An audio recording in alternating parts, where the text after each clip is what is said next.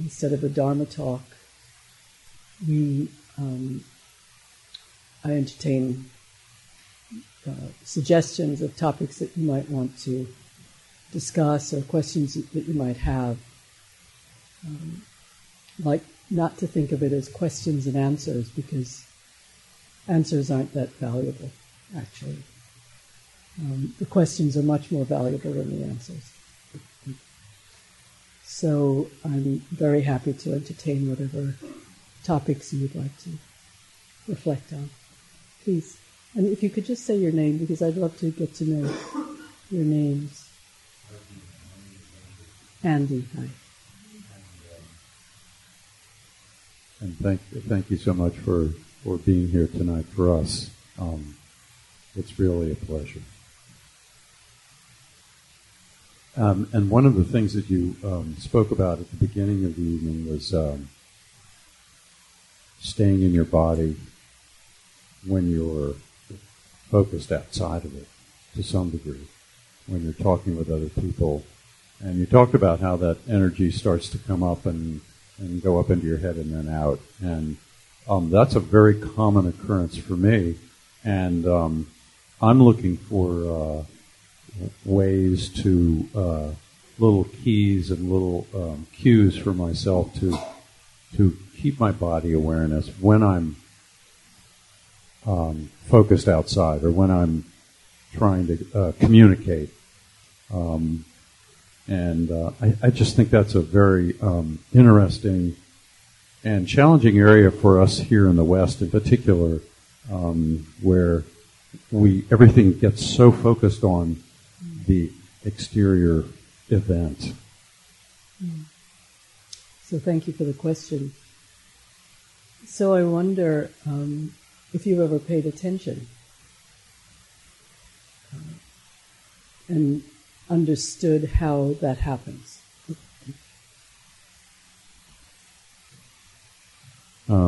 Well, sometimes, as a matter of fact, at one point when I was pursuing some Kundalini yoga, and the teacher was conducting some meditation afterwards, and I was kind of new to meditation at that point, and it was having this sort of shifting effect on me where I wasn't in my normal sense of consciousness of myself.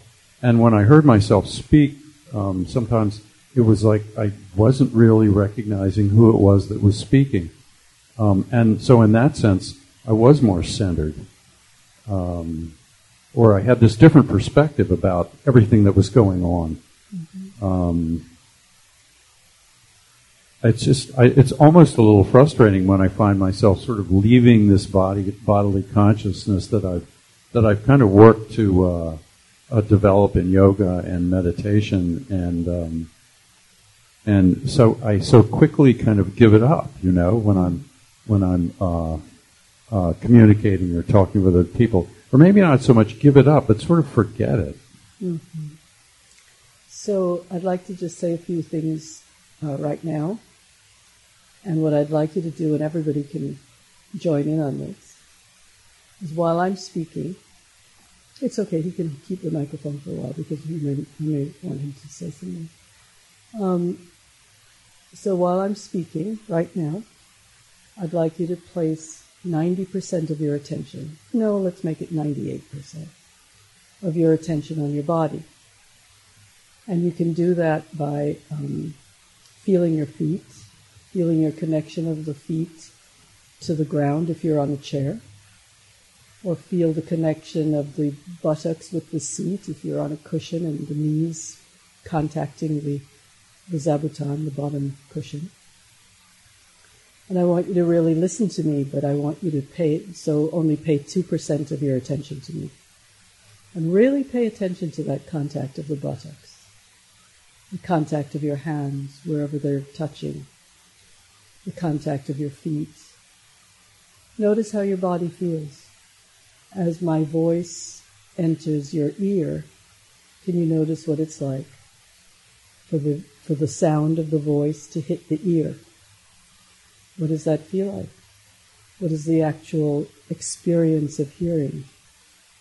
What's the actual experience not only of hearing with your ears, but actually receiving the vibration of what I'm saying with your entire body. What does it feel like to actually know how your body is responding or reacting to what I'm saying? Okay, so now I'd like to ask you a question. So were you able to put 98% of your attention on your body? You know, there was some nervous energy flowing through myself, and I wasn't able to divvy it up very well. Okay, so what proportion do you think was there? It seemed to waver between, say, 50 and 90, somewhere. Beautiful. And could you hear every single word I said? I could feel the vibrations. I was more conscious of the functioning of my ears, but I probably couldn't repeat your words. But did you get the import of my words? Yes. The import was to make this attempt to have both, and to sort of embrace all the feelings at once, kind of. Okay. And how was that for you?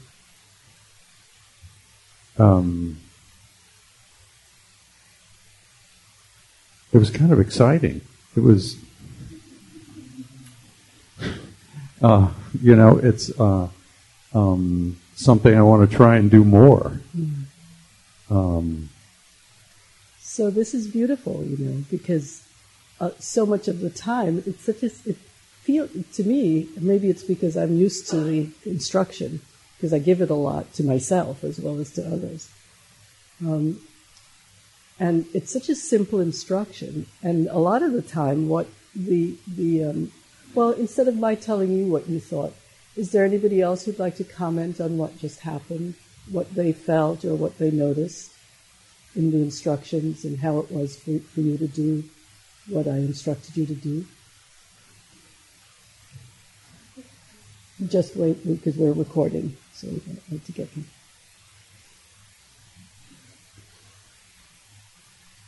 Thank you. Thank you. I first felt... And your name? Oh, I'm Ziggy. Hi, Ziggy. Thanks for being here. When you first instructed to listen, I love listening to people, or teachers. I think that's a thing that I enjoy doing. So my first impulse is it was a great question, because to just listen and not be in my body. When you instructed us to be in my body, I had an initial and I could feel that my body felt very heavy. And then as you kept talking about trying to balance both, I just felt, I know why I wanted to come back. I had been here for a loving kindness day that you taught. And I think what I enjoy also, especially about teachers whom I enjoy, or people, is the vibration of what they're saying. I never thought about that. But the way you speak just felt so good to me on another level that was beyond content. I took in the import and the instruction, but I got something very precious that I never got before by being both receiving it on a body way.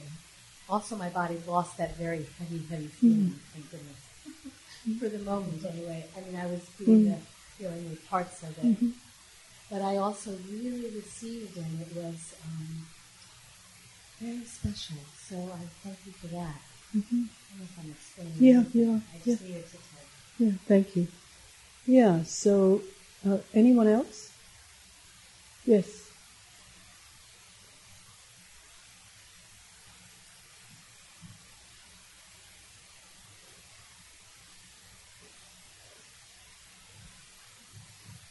Thank you. Your name? My name is Rupa. Rupa. And I really enjoyed the meditation very much.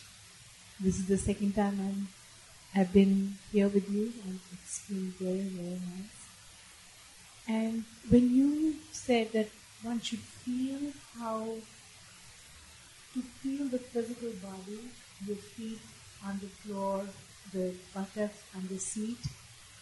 In the beginning, I was focusing on it so much that I was not really able to listen to you. But then I realized after I really started doing this, that what you said was just, I was more grounded. And I think by being grounded, I was focused on what you were saying. And your words then were not words, it was the message. A lot of times when I'm not grounded and I don't know where I am, my thoughts are everywhere except where I am. So this really helped me a lot. Wonderful, thank you. Very much. And you know, rupa in Sanskrit or in Pali means body. So beautiful. So thank you, all three of you, Andy and Ziggy and Rupa, because I think that's what each one of you has said. It is really an understanding of what it means to be present in your body. And as you know, the body is the first foundation of mindfulness, right?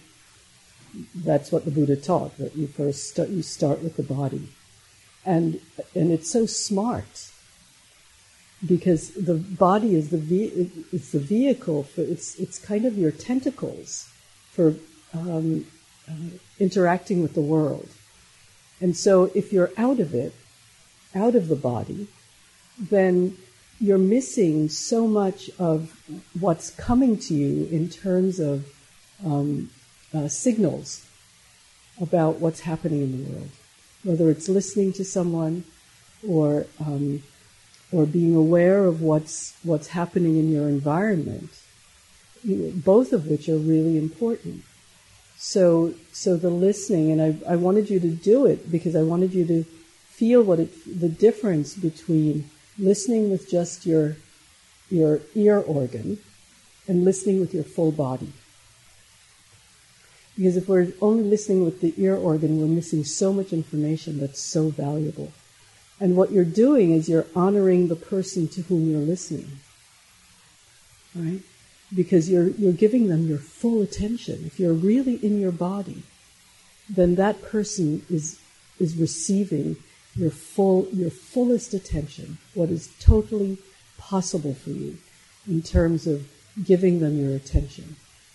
And if you think about what happens in this world, this is an incredible gift, because so much of the time we're half distracted. Somebody is saying something to us and we're texting, or we're wondering what the weather is like, or we're daydreaming about what happened yesterday. It's really hard to do that if you're in your body.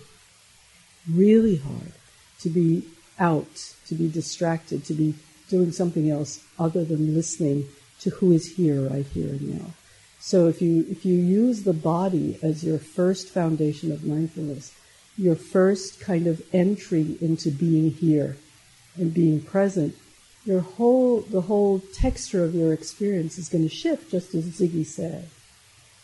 So suddenly, instead of just hearing words bouncing off of the ear organ, there was a full experience of what is actually here for me. What am I sensitive to right now? And it's not just the tenor of my voice that's impacting her, but actually her whole receptacle, her whole receiving ability. She's really feeling what she's feeling, rather than trying to understand, just as Rumi said, right? We're trying to get information, but actually there's a whole fountain of information that's already inside of us moving out. So instead of trying to grasp what's outside and bring it in, we're letting what's inside move out, and we're relating to the world in that way. So that's the magic and the beauty and the wonder and the mystery of being in a body. Right? It's here to teach us, just as everything else teaches us. So that's our first foundation, our first basis of mindfulness. So thank you very much for the question.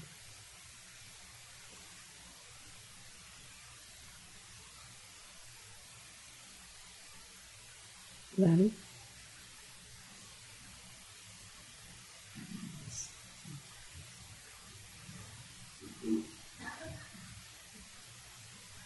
My name's John. Hi, John. Nice to be here. It's nice to see you again. Nice to see you too. I'm a little hesitant about this topic or question, but it's an opportunity for me to take advantage of it. Since this retreat, meta retreat, I've been practicing pretty much on a daily basis, and it's been quite wonderful.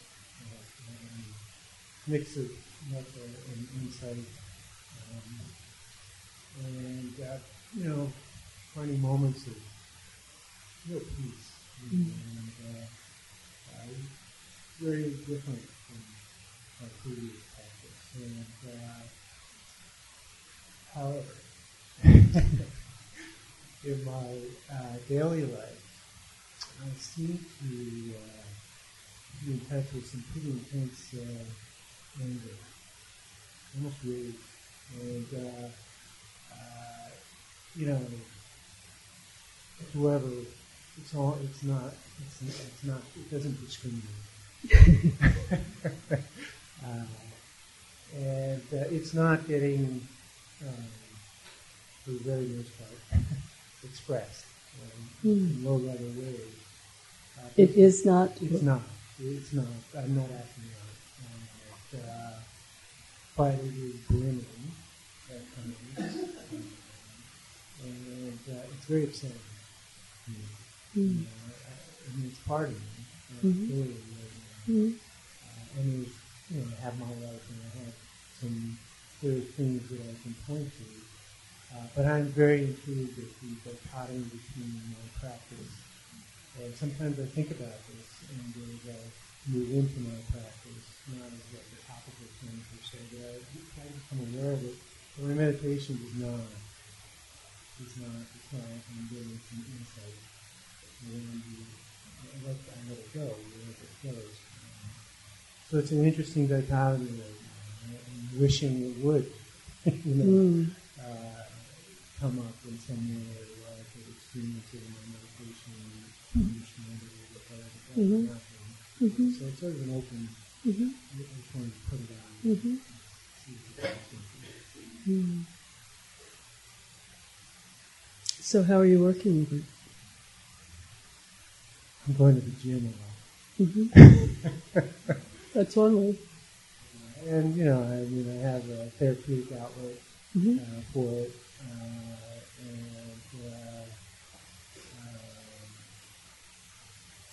Just really trying to just sit with it to the best of my ability. But it's not. We're not talking about a one-off thing. This is a weekly. So this is great news. This is wonderful. I'm so happy for you. And I know that sounds counterintuitive, but I have about three different comments to make. The first is that when we do I'm happy to see you after the metta retreat too. For those of you who don't know, I taught a metta retreat at Insight Meditation Society in February. So that's what John's alluding to. Metta means loving kindness. So it was a retreat where we practiced these practices of cultivating a heart of loving kindness for the whole week. So the first thing is that when we do metta, there's sometimes an expectation, and I know you've been to the metta retreat more than once, so I know that you're a relatively sophisticated practitioner with it, and yet we can have expectations about how we'll be transformed and what will happen and how it will happen. And yet, the cultivation of loving kindness, like all of the other meditation practices we do, is a mysterious process. It's mysterious in the sense that whatever we think, and the Buddha said this, whatsoever you think, it is ever other than that. So I just want you to think about that for a couple of seconds. Whatever you think, it's ever other than that. Whatever you think, it's ever other than that. So we rely on our conceptual ideas about how things are and about how things are going to be and what's going to develop and how they're going to develop. And what the Buddha is saying is that the mind is a great trickster, right? So the conceptual ideas of who we are, what's going to happen, how things are, we can, sometimes we have to rely on it because we don't have anything else to rely on. But most of the time we should rely on it with a really skeptical eye. So the understanding of loving kindness is that we feel love and we feel sometimes neutrality, but mostly love towards even difficulties and difficult people and difficult persons and difficult situations. And yet, in order for that to happen, there has to be a kind of purification. And as a matter of fact, the metta practice comes to us, the actual practice of metta. The Buddha taught loving kindness, but the actual practice that has been passed down to us now is actually a practice that was taught by a monk named Buddhaghosa 1,000 years after the Buddha. And it's in a book called The Path of Purification, the Visuddhimagga. And that path of purification, it's a very apt name for it, because in fact, what this whole practice, whether it's Vipassana meditation or jhana practice or shamatha meditation or metta meditation or compassion, any of the Brahma-vihara meditations, are all a way of purifying the mind and heart. And what we have is purification and purity. Periods of purification and periods of purity. So you can be doing the metta practice and feeling those feelings of purity during the actual practice, and yet be in the fire of purification while you're going about your life. And those fires of purification are a way of bringing up what we most need to see in ourselves. How can we purify ourselves if we don't understand what it is we're purifying? And I think I said at the Metta Retreat, and I said on the day long here, in that Visuddhimagga, in the Path of Purification, Buddhaghosa instructs that before we do anything with the metta practice as we know it, is we sit down and review the disadvantages of hatred and the advantages of attaining patience. Right? He doesn't say love, he says patience. So the metta practice actually starts with that. It actually starts with understanding what hatred does in our mind bodies. And we review the disadvantages, and sometimes what I'll do when I teach metta is have people first do that, is look at a situation in which you came to it with some sense of aversion or aggression or hatred, or any version of that, anger as you're calling it. And then look at how that turned out, right? And invariably, we'll say when we do that, this could have turned out better, right? So we begin to understand deeply, experientially, not because somebody told us, but because we look at our lives and we look at our experience and we begin to understand the disadvantages of hate. And then we review another situation in which, instead of aversion, we met it with patience. And we see how that turned out, right? And usually what we notice with that is that because we come to a situation with patience, whatever reactivity we have to situations is lessened. Because if we if we let things lie for a while and we're patient with them, what we'll notice is that initial period of reactivity that's tinged with aversion or hatred shifts.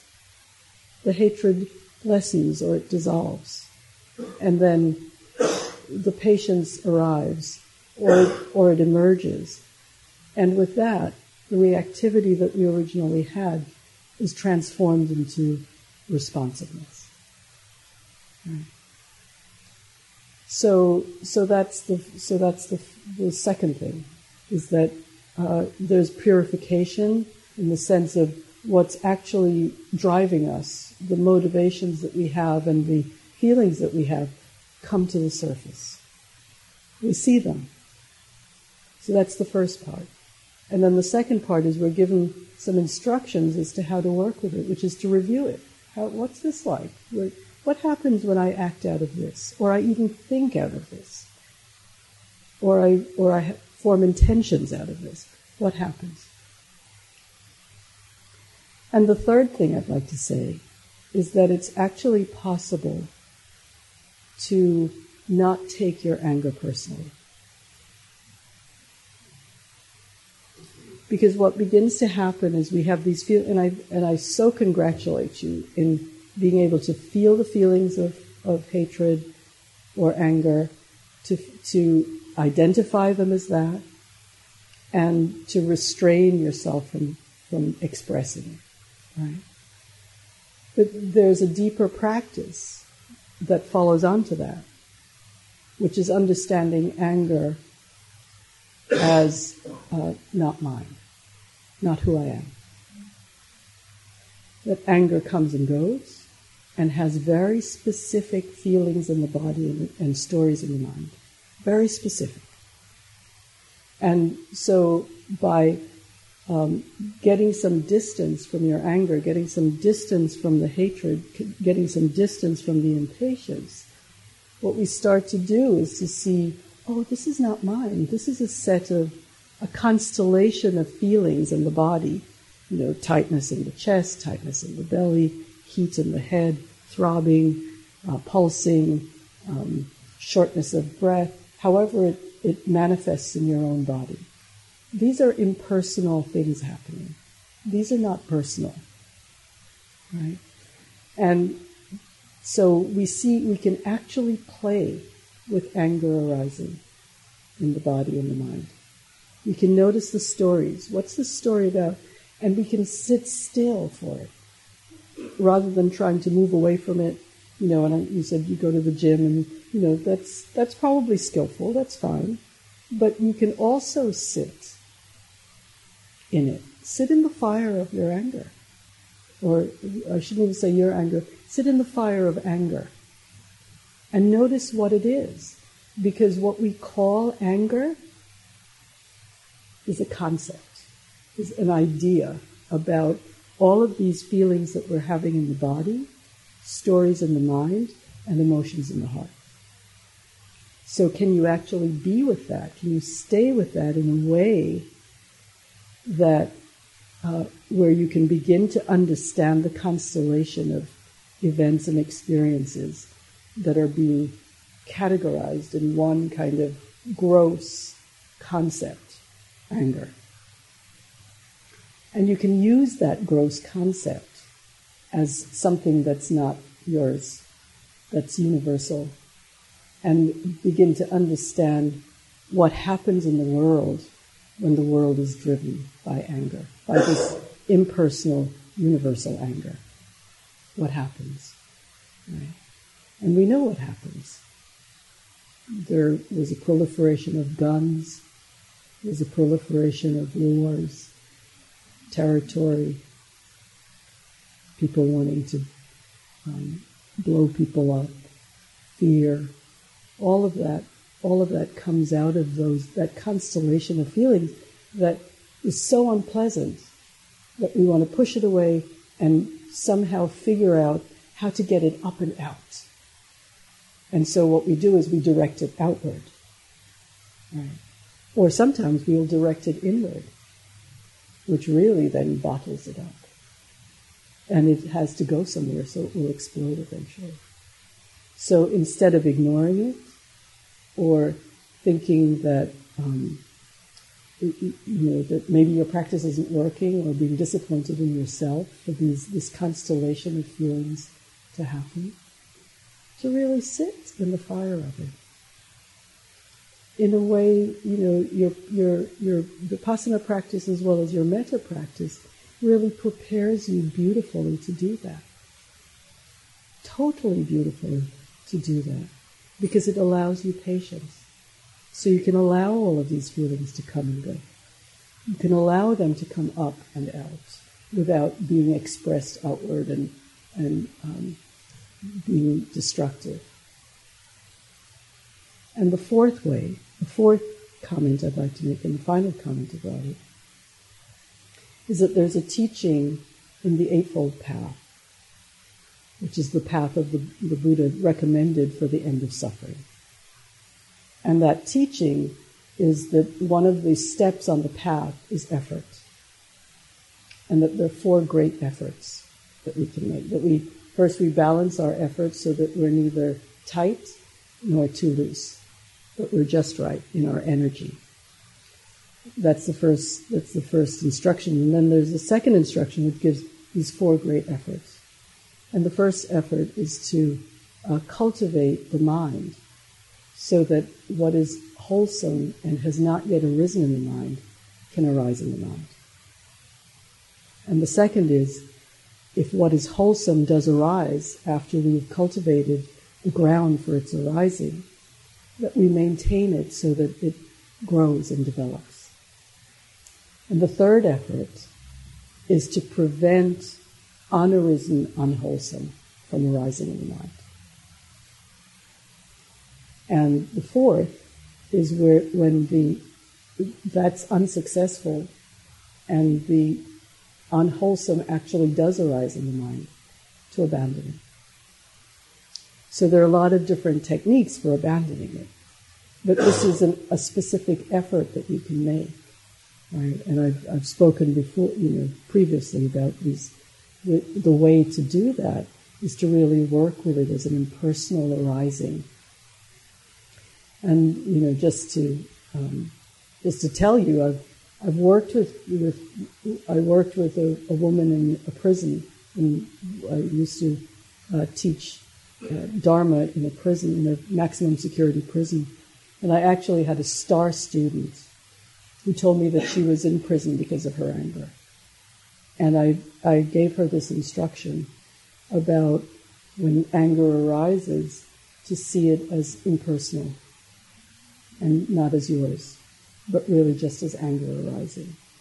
And it was the most amazing transformation I've seen. She died about a year later.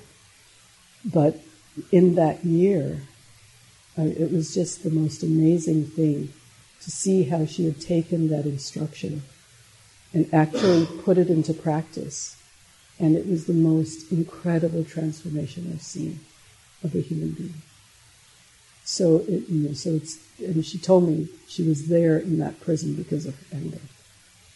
So it's a totally, as the Buddha said, if it were not possible, I would not ask you to do it.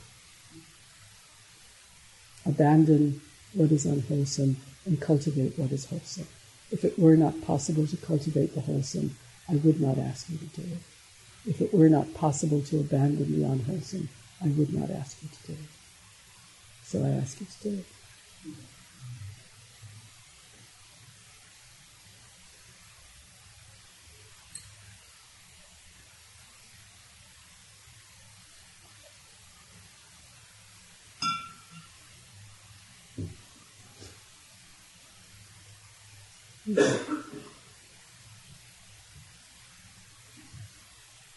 How are you doing?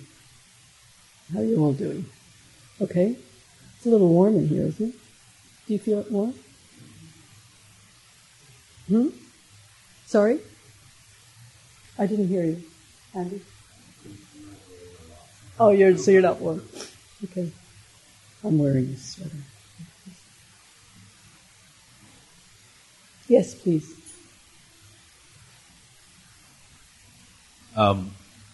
Hi, my name is Matt. Hi, Matt. I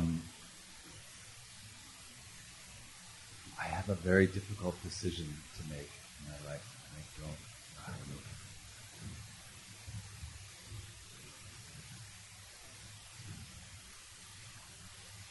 Would you like to say more?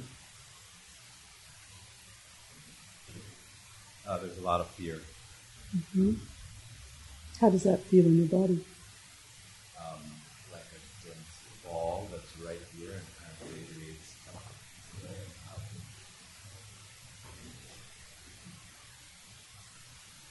Very uncomfortable. Mm-hmm. And how have you worked with it?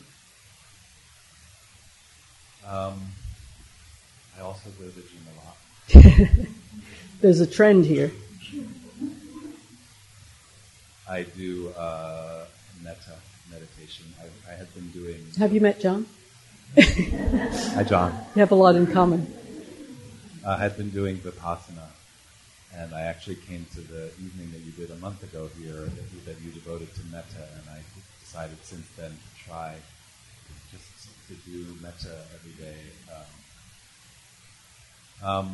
Talking with trusted people about it. About the decision. Mm-hmm. Mm-hmm. Writing Mm-hmm. about it. Mm-hmm. Thinking. Mm-hmm. Lying awake at night. Mm. What do you do when you lie awake? Sometimes my mind races with all those stories, and sometimes I'm just breathing and looking at the ceiling or having my eyes shut, or Mm-hmm. sometimes my body is tense, sometimes it's relaxed.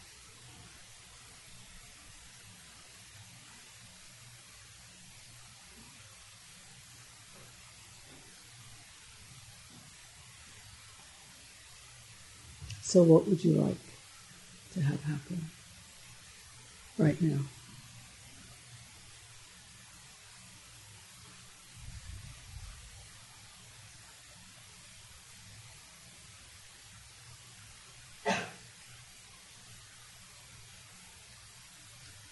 I don't know. Mm. I don't know.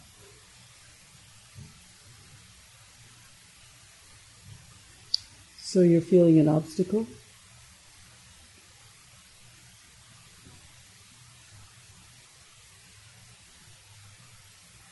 I'm feeling a little tongue-tied right now.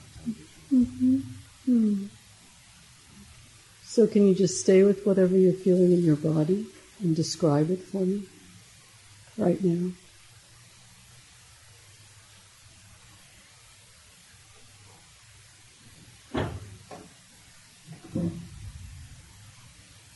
Well, I feel that here. I feel it in my solar plexus. I feel it in my arms. I feel on the edge of crying. Mm. Yeah, I guess there's a lot of sadness too. Oh. So when you say you feel it, what is it you feel?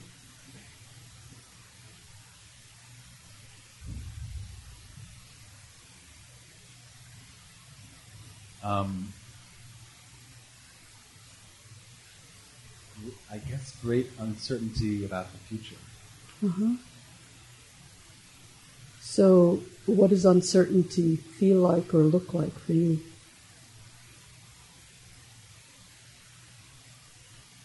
I guess like the possibility of great loss. Possibility of loss. And when you say that, how does that feel?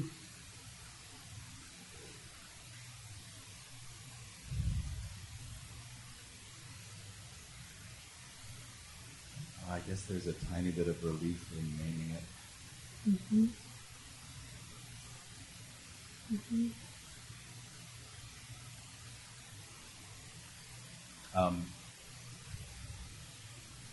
The decision involves another person too, and I also feel tremendous love Mm-hmm. and connection with this person.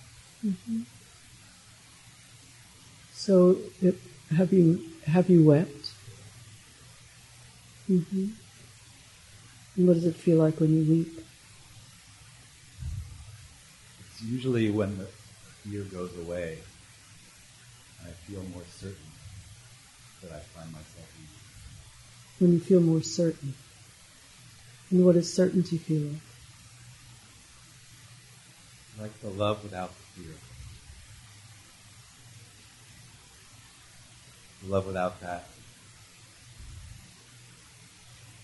Those very uncomfortable sensations, bodily sensations and mental sensations that I've been describing. So are you sure that's certainty?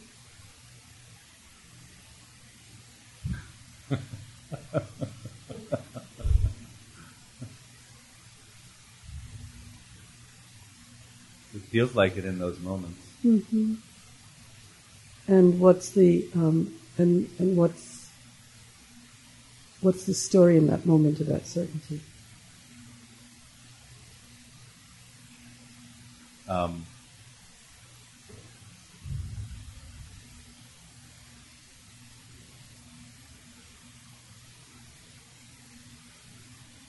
Knowing that it's possible to stay connected with this person. So there's a feeling of connection and a possibility of keeping that connection. Yeah. So it's really not about certainty, is it? It's about connection. Nor is it about uncertainty, but more a fear of loss. Because when we make these kinds of polarities, where we feel as if, there's a state that we're in that's uncomfortable and unacceptable and makes us nervous or sad or fearful, and we feel as if, there's another state that I can get to where none of that will be true. None of that is true. Because even in the state that you call certainty, there's never 100% certainty ever in life. Unless somebody here has experienced that, where they're completely certain about what's going on and what's going to happen. Right? So much of what this practice and these teachings are about is not really getting rid of the uncertainty or the fear or the discomfort of loss and the yearning that comes with that, but really shifting our relationship to it. Because good luck with trying to get rid of uncertainty in life. Right? In every moment, we have no idea what's going to happen next. None. Anything could happen at any time. Life can change on a dime. It can change with a phone call. It can change from one minute to the next. Something happens and your entire life changes. So as human beings, we're constantly living with that sense of uncertainty. What's the first noble truth of the Buddha? There is dukkha. There is unsatisfactoriness. There is uncertainty. There is fear. There is loss. There's all of that we have to cope with. But he didn't end there and said, too bad for all of you, right? I'm getting out of here, right? He didn't say that. He said, we can look at what the cause is, and we can see that it's possible to end this dukkha or this suffering, and here's a way to do it, right? So part of the way to do it is to actually understand first. And when he said there's dukkha, or there's unsatisfactoriness, he also said dukkha should be understood. So we need to stand under that. We need to understand deeply what this unsatisfactoriness is about in being human beings. And buried in that is the jewel of the liberation from dukkha, liberation from suffering or from unsatisfactoriness. Because what happens is the relationship to it shifts. We're no longer victims of it because we understand it. We understand how it happens. Because our powers of observation give us all of the information that we need to understand it. And it's a process, it's a journey, it's not a destination. And what we see is that we're clinging to a particular thing or a particular idea or a particular desire that we have for things to either stay the same, which is good luck with that, because the tide is constantly coming in and going out in life. There's nothing that's static, nothing that's staying the same. Everything is changing all the time. And so when we're suffering, one of the things we can look at is what's needing to change that I'm holding on to. Hold on as hard as you can. What are you going to do? You're going to get rope burn. Right? So in paying attention, what you start to see is what's impermanent, what's changing that I don't want to have change. What's changing, what's impermanent that I think I need to hold on to as hard as I can. And then we take it all very personally. But these are universal experiences that we all have. That's why we can all sit in a room together and reflect on Dharma and contemplate Dharma, and we all nod our heads and say, yeah, I get that, right? It's because these are universal experiences. So this experience of loss is very poignant and difficult, but it's workable. And so instead of trying to hold back the tide and make something happen the way we think it should happen, we let things unfold. And there's beauty in that. Because now we are aligned with the way things are. We're aligned with the fact that things are moving and shifting and changing. And yeah, sometimes they're going to change the way we don't want them to. There's no doubt about that. But our relationship to that, because it shifts, there's an opening. The heart opens. The body relaxes. The mind relaxes. It doesn't have to tell its stories about why we should hold on so tight.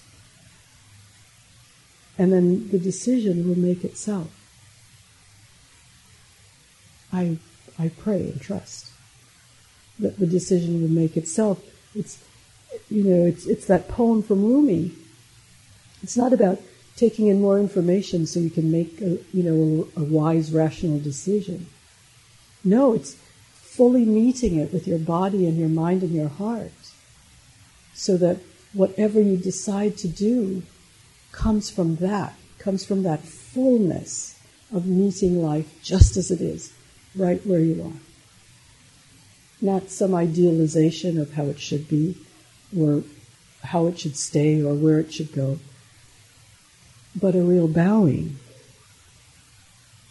to the unfolding of life. It's beautiful. And we don't know what's going to happen. We don't know if what will happen may be more tragic or more beautiful. But they're both beautiful. Even in tragedy sometimes, there is some redeeming quality, even though it's difficult to meet. It's difficult sometimes to be in life with all of this difficulty. And I think we're living in pretty difficult times. So we all seem to have an overabundant share of the difficulty, of the sadness, of the tragedy. But we don't know how things are going to shift and change. But we do know they always will, right? And how do we meet this too? This too, this too, this too, whatever it is. That's the dance of life, right? And we're dancing, we're not static, we're not holding still. Because if we are, then life is passing us by, because it is changing and moving and dynamic. And yeah, things happen that we don't like.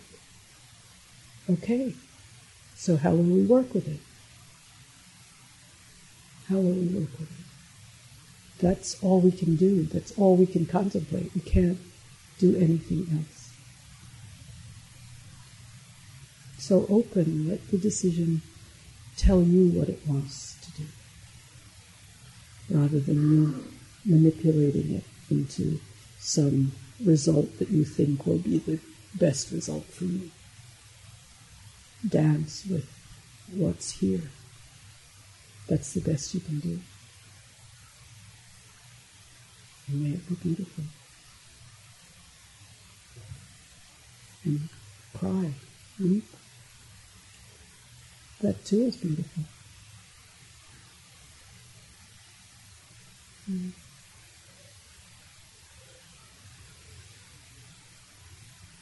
Thank you.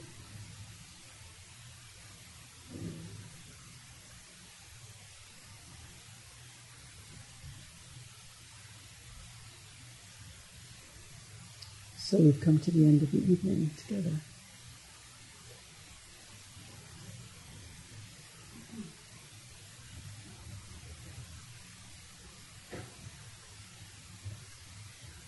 Thank you for those beautiful questions.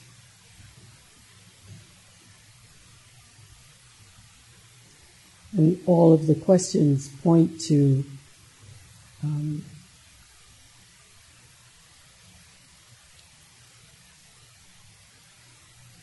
our deep relationship with being alive.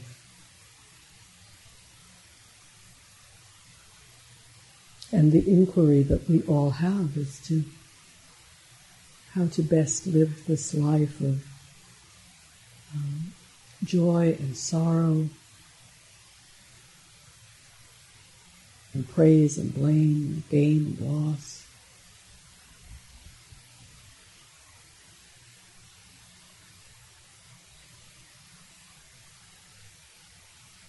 And we all come here to reflect on that together, to see if we can meet life with wisdom and compassion, rather than as victims.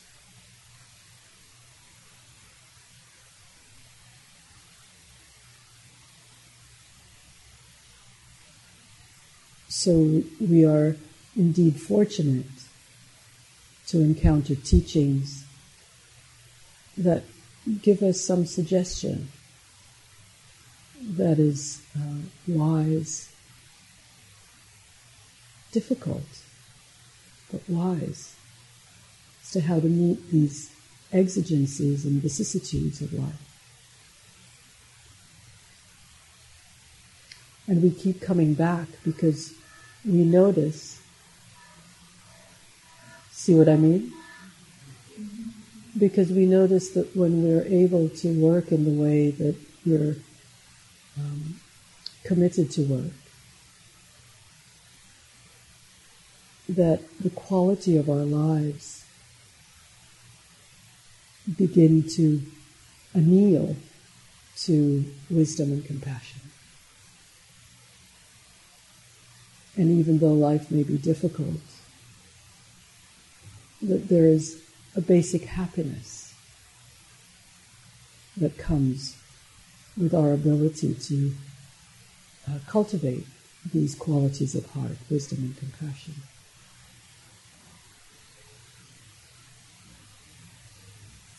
And from this wisdom and compassion, the joy that arises is not because we have freedom from the storm, but because we discover the sure heart's release, freedom in the midst of the storm.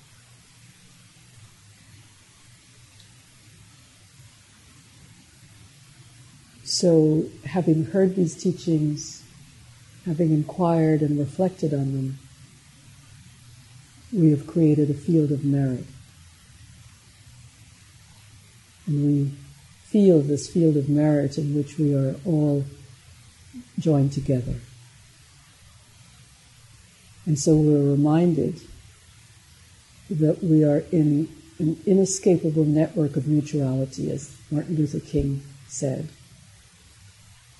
that we are tied together in a single garment of destiny. We are in a net together out of which we cannot fall.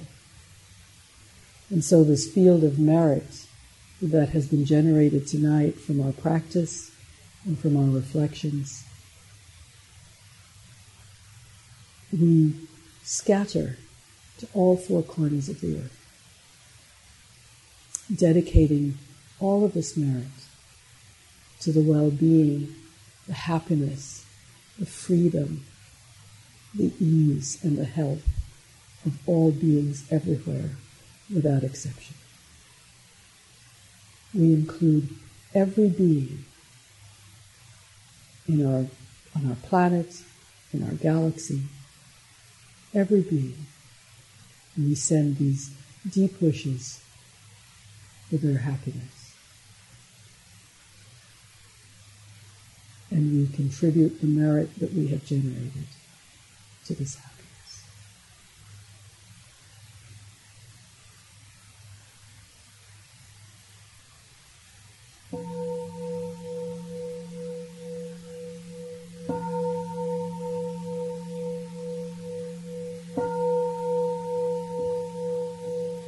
Thank you so much for coming tonight.